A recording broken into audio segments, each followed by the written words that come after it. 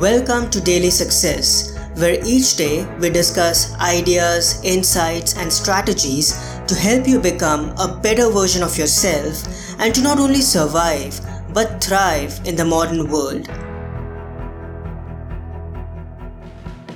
Let go of bad feelings.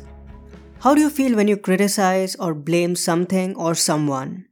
How about those instances when you complain incessantly or get into an argument against your better judgment? Not good, right? It's time you start listening to those bad feelings.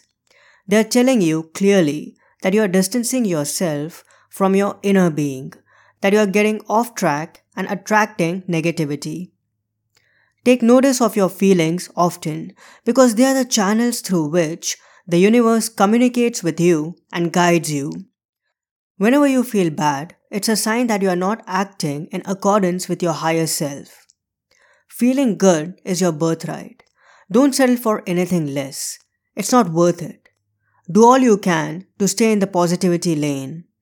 Work towards eliminating all thoughts, behaviors, and actions that don't serve you. The sooner you do that, the better your life will become. I hope today's episode added incredible value to you. For more helpful resources on personal development, philosophy, and holistic success, come visit my website parthsahani.com. I wish you an amazing day.